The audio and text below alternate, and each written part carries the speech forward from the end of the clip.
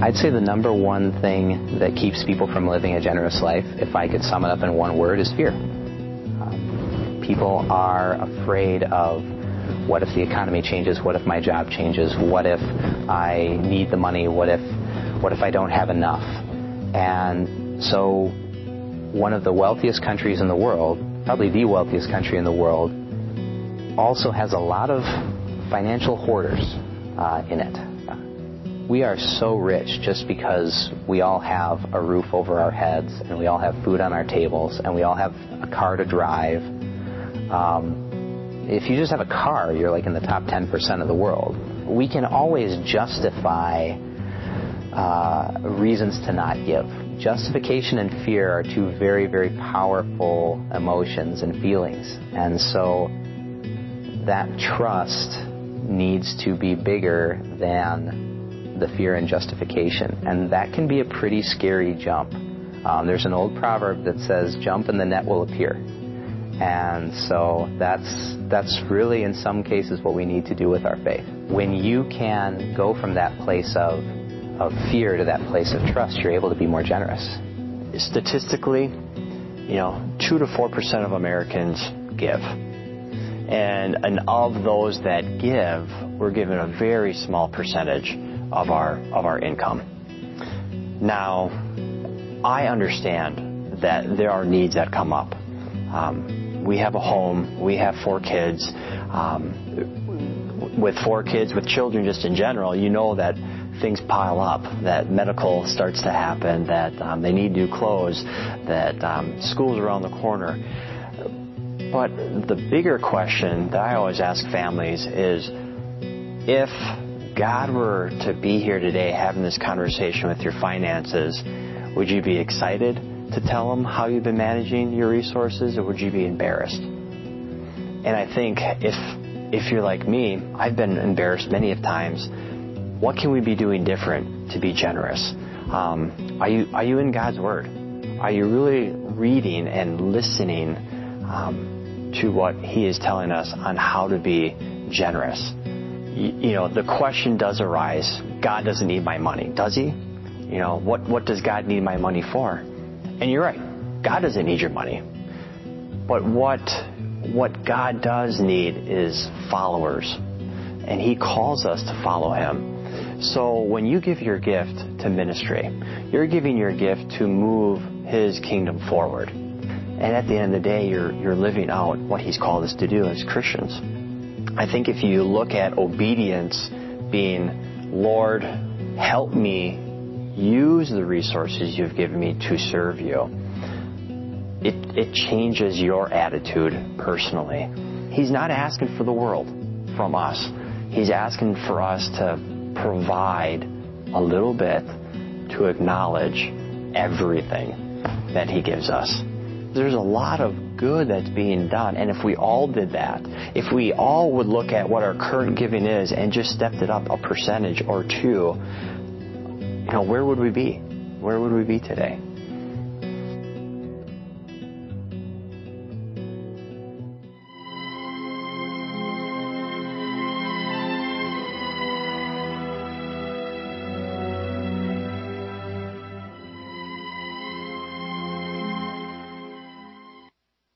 Hey, good morning, everyone. As that bumper just kind of teed up, we are indeed in our last week of this series that we're doing called Lord of the Things. And Dan is not able to be with us this morning. Dan is the site pastor here at Kewaskum. If you're new here, my name is Mike Moran. I'm kind of the lead pastor over the whole ball of wax that we call Kettlebrook Church. And Dan, we needed his musical abilities in West Bend this morning on this Thanksgiving break. So he asked me to come up here and cover for him. So it's good to be here. I'm always glad to be here at Kewaskum, one of my favorite sites. And today we're going to be finishing up this series that we're talking about called Lord of the Things. Whenever I hear that music up there, I always want to say, yeah, my precious, So we're going to talk about those things that are so precious to us. When I was in seminary, I had a part-time job at a mutual fund company called Strong Funds in Menominee Falls. Any of you ever hear of it at all? Yeah, Strong Funds. And it was great. It was a part-time gig because I was a student at the time. And what I did was I worked in the mail room. I delivered the mail all over the complex. I remember I was talking to a guy one time, and he was talking about Strong Funds. I said, "Oh, Strong Funds, I used to work there." And he says, "Oh, what were you in investments?" I'm like, "No." He says, "Oh, what were you in retirement?" I'm like, "Oh, no." He says, "Well, what were you, the mail boy?" And I'm like, "Yeah." I was the mail boy. I delivered mail all throughout the complex, and so I knew where everything was in that structure. It was like 4 stories tall, and actually in the basement was that's where they hid away the IT guys, the IT departments, and the printing and inserting, where they printed all the documents. The mail room was down there, and that's kind of where I hid out. The first floor was the call center. So it was all these people on calls all day long. They had their headsets on and their computer screens up, and they were answering calls and looking up people's accounts and stuff like that. On the 3rd floor, when I go up on the 3rd floor, that was the accounting department. Okay, so a lot of very serious-minded people up there with charts to print and being audited by somebody, and so they were always up there working hard.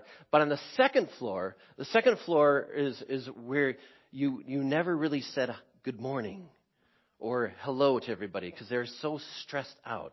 That was the investment floor. That was where all the investors hung out. That was where the fund managers hung out, and they're all popping antacids all day because they were under a lot of pressure because their funds needed to perform. They were the ones there. That was where they actually produced the product of Strong Funds. That was their name was on the prospectus. And if their fund performed well and got a good return on investment, then people would sign up and they get more money to invest and stuff like that. And if their product performed worse than the market average, then people started jumping ship, and that's when they started looking for other jobs and stuff like that. So that was the investment, and I think they're all trying to do the same thing. They're all trying to provide and create a good return on investment for the people who entrusted them with their money. They said, I'm trusting you with my resources, with my money, and I'm hoping and that you will be able to provide some sort of good return on investment that I can be happy with. And maybe think about God and how God entrusts us with His resources in life. Everything that we have comes from Him, right? We looked at that at week 1, that everything that we own, everything that we have, ultimately comes from Him. He is the one who has provided us with everything. That we see that all throughout in Scriptures. And could it be that God, at some point in time, is saying, I've given you this stuff, I've entrusted you with my resources, all that you have comes from me. At some point in time, I'm going to ask for a return on my investment. Have you used faithfully what I've given to you, what I've entrusted to you, for my kingdom and my purposes and my intentions in this world? Or have you used them on yourself? To do that, we're going to take a look at a parable that Jesus told. You'll find it in Luke chapter 19. We're going to read verse 11, and I think, what page will you find that on? Page 743? Something like that? I won't tell you what page it's on in my Bible because I'll give you the wrong page number. But you can look it up on your smartphones or your tablets or whatever. And as we're turning there, why don't we just pause and pray and ask God to bless our time together.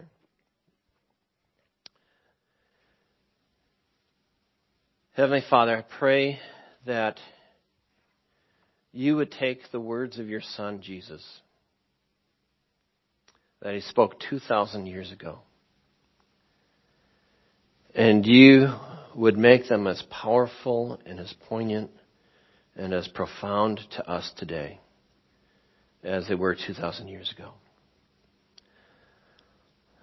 Lord, a lot of us get a little skittish and squeamish when it comes to talking about money. And I think that perhaps says a lot more about us and our heart and where we're at.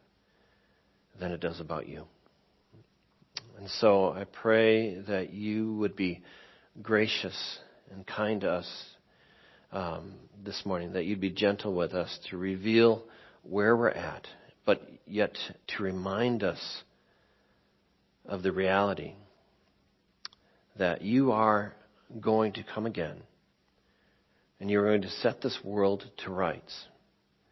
And at that point, you're going to ask, what have you done with what I've entrusted to you?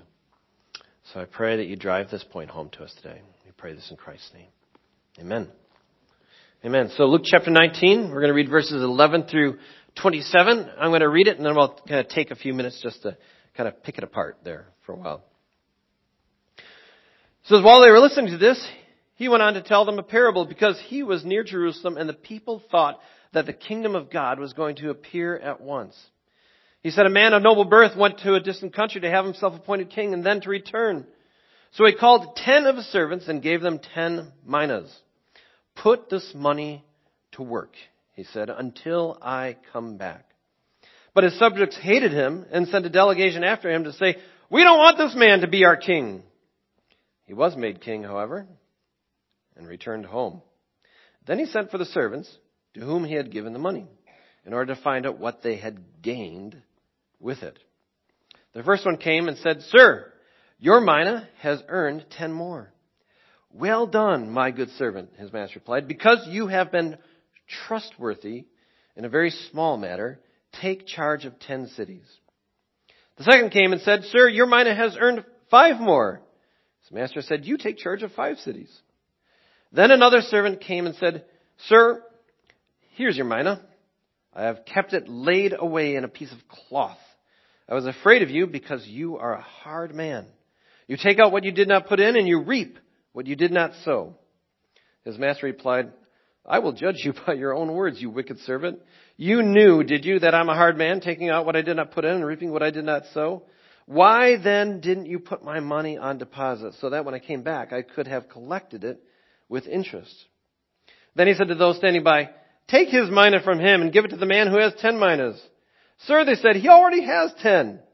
He replied, I tell you that to everyone who has, more will be given.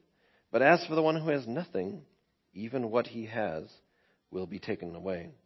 But those enemies of mine who did not want me to be king over them, bring them here and kill them in front of me. Whoa. Okay, so let's take some time and just kind of take this apart and kind of talk about it and see if it has anything at all to say to us today. Verse 11 starts out, it says, while they were listening to this, he went on to tell them a parable because he was near Jerusalem and the people thought that the kingdom of God was going to appear at once. So this is the context that they're in. The followers were following Jesus. They assumed that he was the Messiah. They believed that he was the Messiah. They were right on track on that. But their understanding of Messiah was that God was going to come in, or that he was going to send the Messiah. Messiah was going to overthrow the Roman government, set up his government, set up the new temple worship, and the Jews were going to rule the world, okay, at that time and place. And Jesus has a little bit different spin on that. He wants them to know that that's not exactly going to happen in the time frame that you imagine it. Okay? He says, and in order to let them know that he is going to become king, he is the Messiah, but it's not going to be exactly the time frame that he tells them this story. He says, there's a man of noble birth, and he's going to go away, and there he's going to become king, and then he's going to return. Okay? So right away, Jesus sets up this scenario. He says, it's true, I am the Messiah, I am going to become king one day, but there's going to be a delay. There's going to be a delay. I'm going to go away, and then I'm going to return and come back. And this is very consistent with what Jesus always said all throughout the scriptures. In Matthew, 3 different times in the book of Matthew, as we're working up to the death of Jesus Christ, and the resurrection of Jesus Christ, kind of his going away, we have these verses. Why don't we throw some of those first few verses up there? This is Matthew 19:28. Jesus said to them, "Truly I tell you, at the renewal of all things," okay, when the Son of Man sits in his glorious throne, okay, that's going to happen at the return when he comes back. "You who have followed me will also sit on 12 thrones, judging the 12 tribes of Israel." He's telling this to his disciples. Next verse, Matthew 24:30. "Then will appear the sign of the Son of Man of heaven, and then all the peoples of the earth will mourn when they see the Son of Man coming in the clouds of heaven with power and great glory." Okay, here he comes. He's coming with his kingdom in all of his glory. That's not now. It's after this delay. And then lastly, in Matthew 25:31, when the Son of Man comes, okay, this is coming in the second time in his glory, and all the angels with him, he will sit on his glorious throne. So Jesus very clearly has always been saying that he has two comings. He has his first coming in humility, where he's going to die a sacrificial death on behalf of all people for their sins, and then he's going to go away. Like the man of noble birth in the story. He's going to go away, and there's going to be a delay. And we are living right now in that period, in that time frame, when there is a delay between Jesus' first coming and his second coming, when he comes to be crowned king in all of his glory, and he's going to set this world to rights. And in the meantime, he has entrusted us with things. So now we know in Jesus' stories, there's always Jesus is one character, and we fit into the story somehow also, right? So in this story, who do you think we are? Any guesses? The servants. Yes, that's right. We are the servants in the story. And in this story, it says he gives each one of his servants 10 minas. So if you have a footnote in your Bible, you know that a mina is worth about 3 months' wages right there. So roughly anywhere from 10 to 20,000, something like that, okay? 10 to $20,000, and he says, put this money to work until I come back. So, 2 questions here that we have. What is a mina, and what does it mean to put this money to work? Okay? Because if we're the servants in this story, we got to figure this out. Okay? Because Jesus has entrusted us with stuff. So, if a mina in the story is worth about 10 to 20,000. What is the mina that Jesus has entrusted to each one of us? I would submit to you that it's anything that you can claim any kind of responsibility or authority over. It's what you have. It's what you own. It's what you drove here today in. Okay? It's to sum it up in three different things. It could be your time, your talents, and your treasures. I'm going to add one more to Stuart Briscoe's famous triad there. Your testimony of Jesus Christ and what he's done in your life. Your time, your talents, your treasures, and your testimony of Jesus Christ. Your time, we all have the same amount of time, okay? This is something that's given quite equally to each person, at least as far as a day is concerned. And he's saying, what have you done with the time, the days that I have given you? Have you spent them all on yourself? Or is there anything that you are engaging in that furthers my kingdom agenda? Remember, the second question that we asked him is, what exactly does it mean? What is a mina? And what exactly does it mean to put this money to work? When he says put this money to work, put this mina to work, he's saying use it for my agenda. Leverage it for my kingdom purposes. So all these things that God has entrusted to us, he's saying, is there any sense at all where you are using it, leveraging it, utilizing it for my kingdom agenda in this world? And the first one he's asking us is your time. Is there any way that you're spending your time at all to see the kingdom of God expanded or extended? I just got a chance to spend time with a couple of people who went to the North Caucasus in Russia, and they went there on a trip.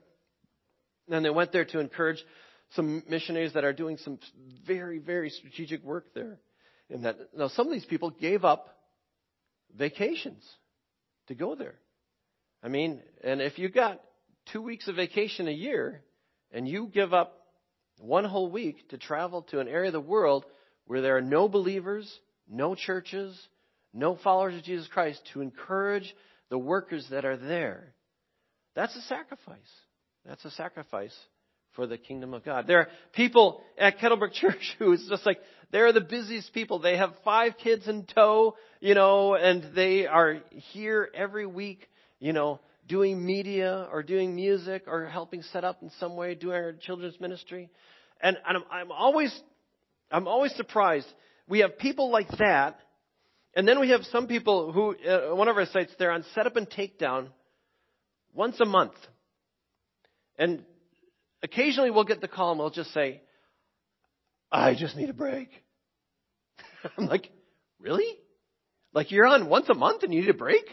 It's like, and do you know that there are some people who are here like every week setting up and they've got kids in tow and they're like, doing everything. They're like, but it's when your heart beats for the kingdom of God and God's heart beats in you, or you are concerned about the things that God's concerned about, you're concerned about His glory being known throughout the earth, you realize the time that you've been given is not your own, but that God asks that we would be using and utilizing and leveraging our time for some of His kingdom purposes.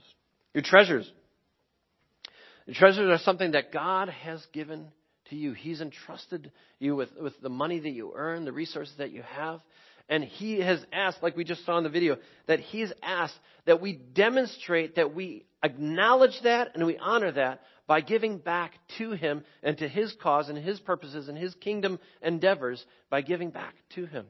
Now, in the Old Testament, the unit that they were asked to give back was a tithe. It was 10%, okay? And in the New Testament, we don't see any indication that really changes at all.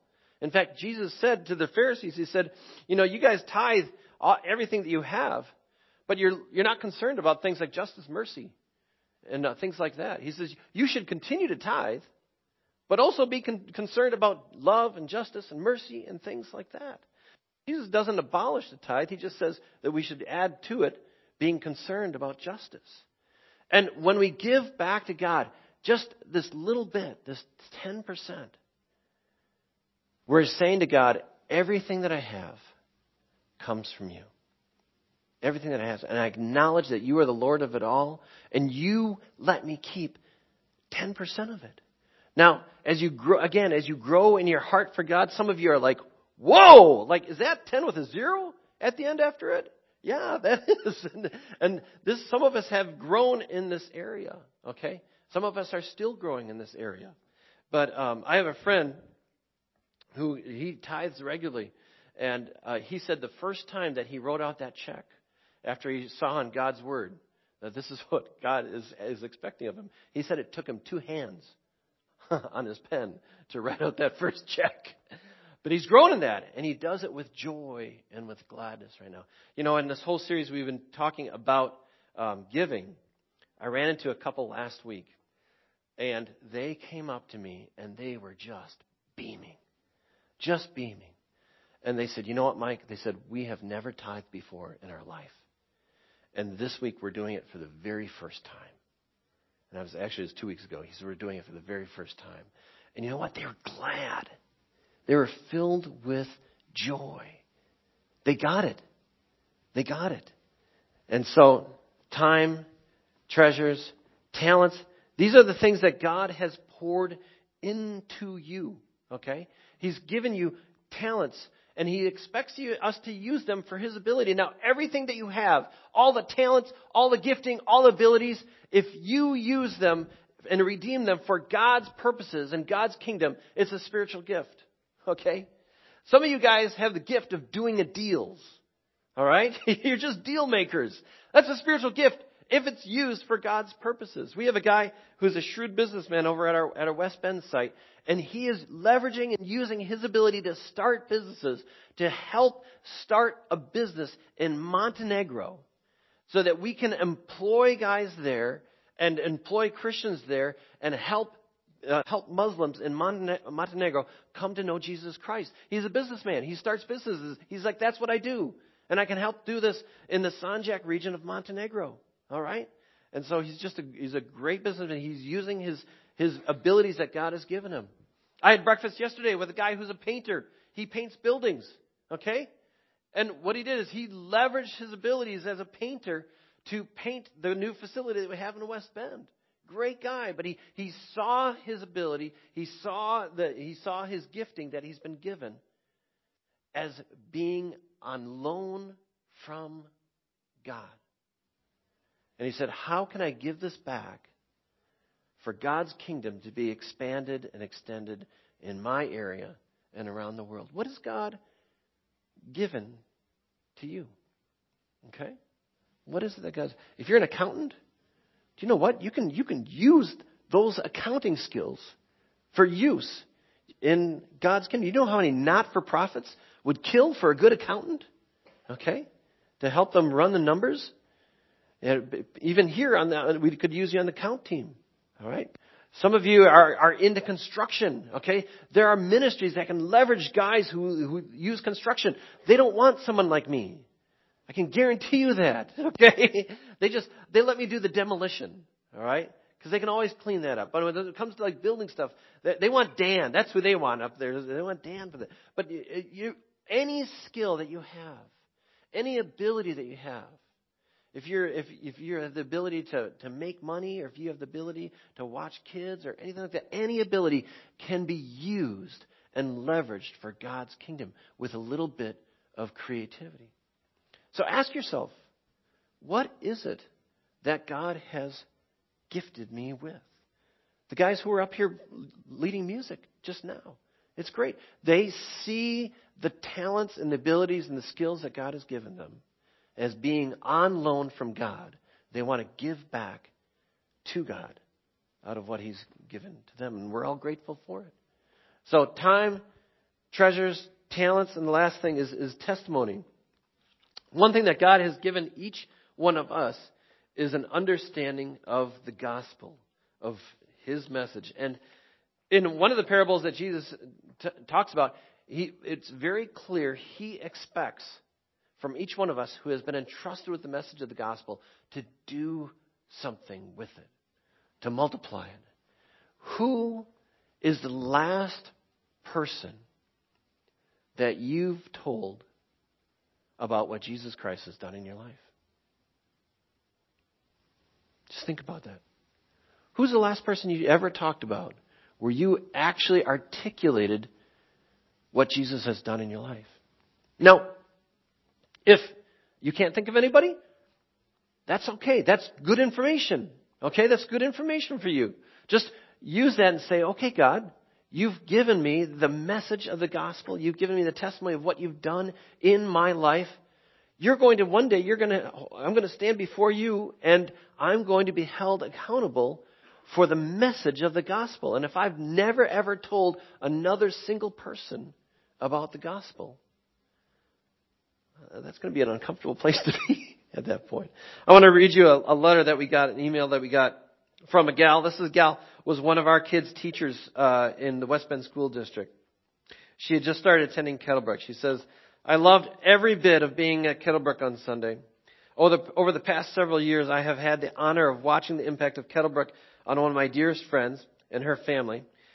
This gal, she names her name, has taught me what faith looks like in action. She welcomed me into the fold with some amazing girlfriends who all attend Kettlebrook, with whom I had to fort with each fall for the women's retreat.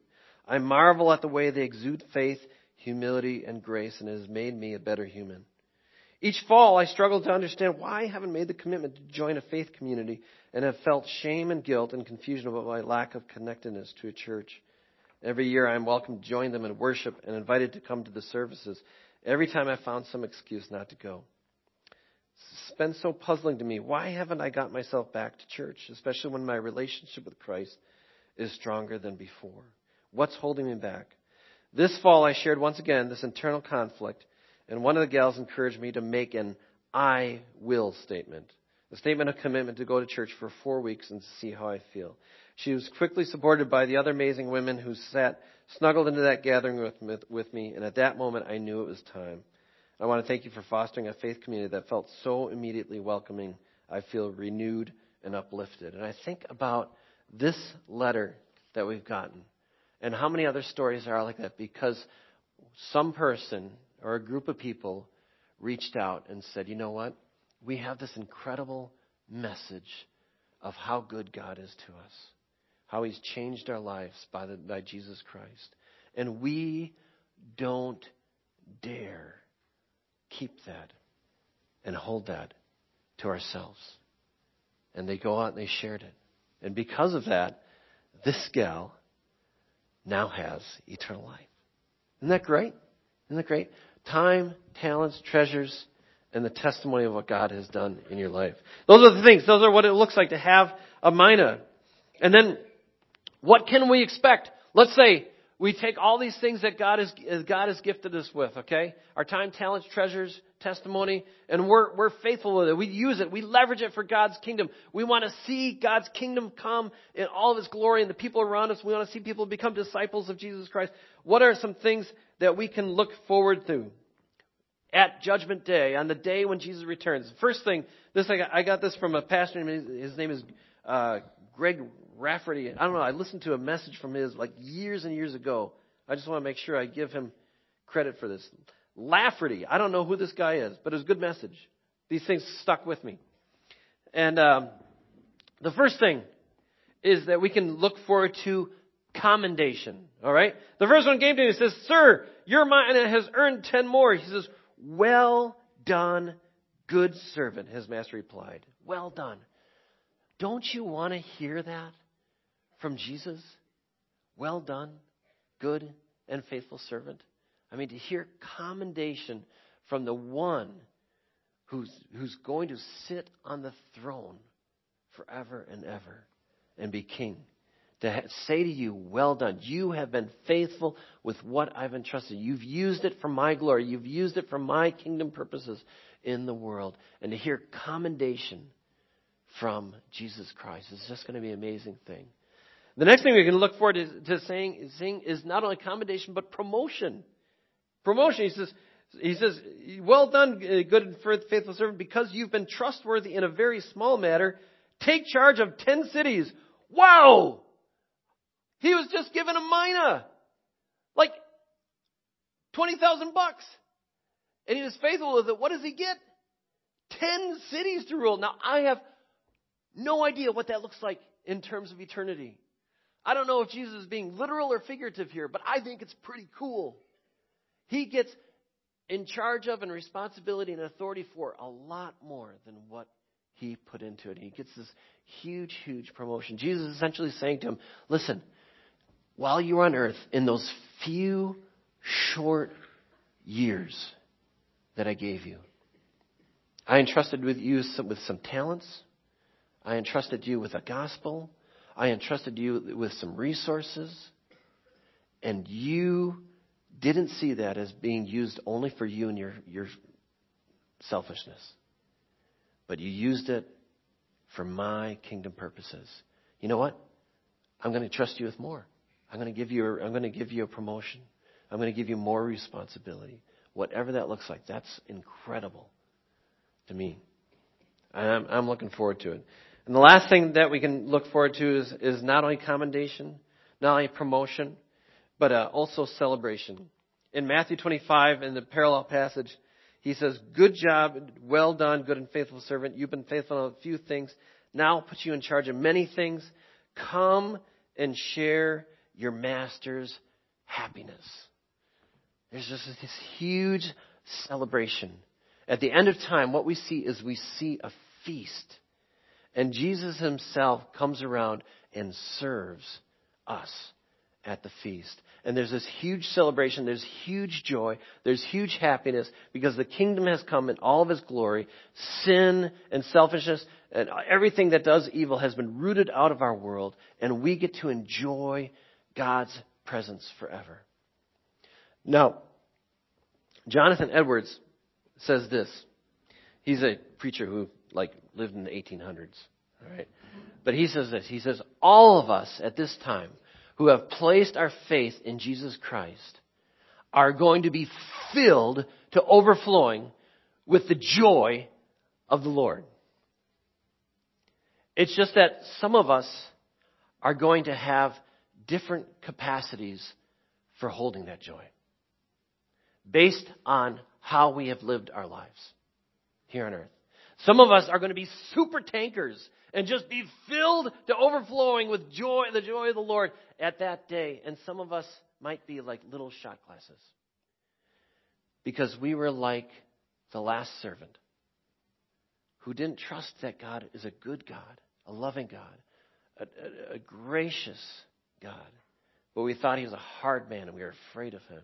So we never got around to doing anything with what he's given us for the kingdom.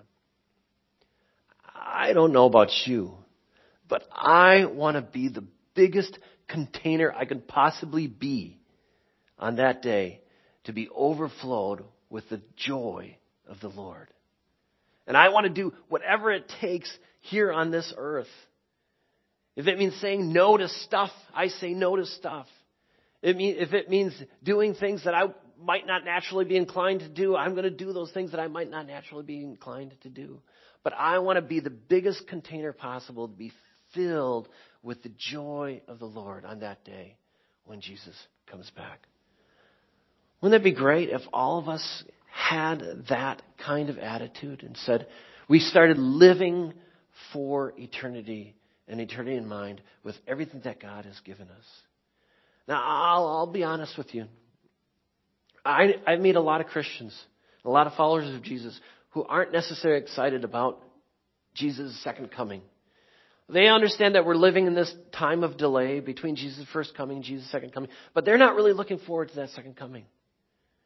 And it makes me think about the time when we were watching Gwen Jorgensen run the triathlon in the Olympics this summer. Any of you get to see Gwen Jorgensen run that triathlon? Graduate of Waukesha South. Where's Greg? She's from our alma mater. Yes. All right. And she's out there. She won the gold for the United States. And I'm watching with my kids on that Saturday morning. And she crosses the finish line. I'm just bawling and I'm crying because I'm so overcome with emotion.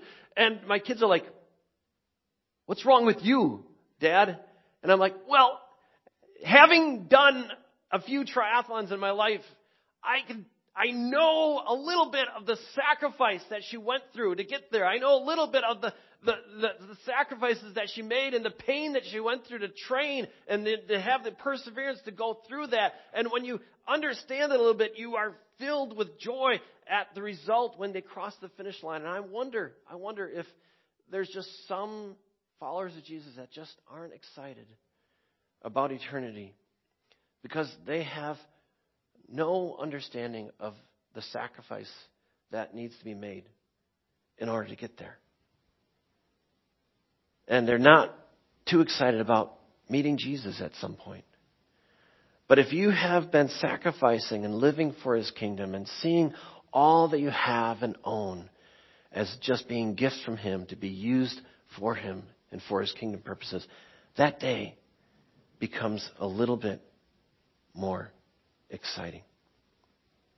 So may you all know that you're living in a delay. The delay between Jesus' first coming and second coming. And that all that you have, all the time, all the talents, all the treasures, the message of the gospel has been one great gift from a loving Father. But he's not just given it to you for your purposes. He's given it to you that you might leverage it and use it and utilize it for his kingdom purposes in the world.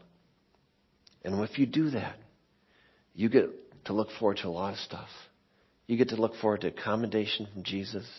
You get to look forward to some kind of promotion. I don't know what it looks like, but Jesus promises it. And you're going to look forward to a huge, huge celebration. So let's commit to be generous together. Let's pray.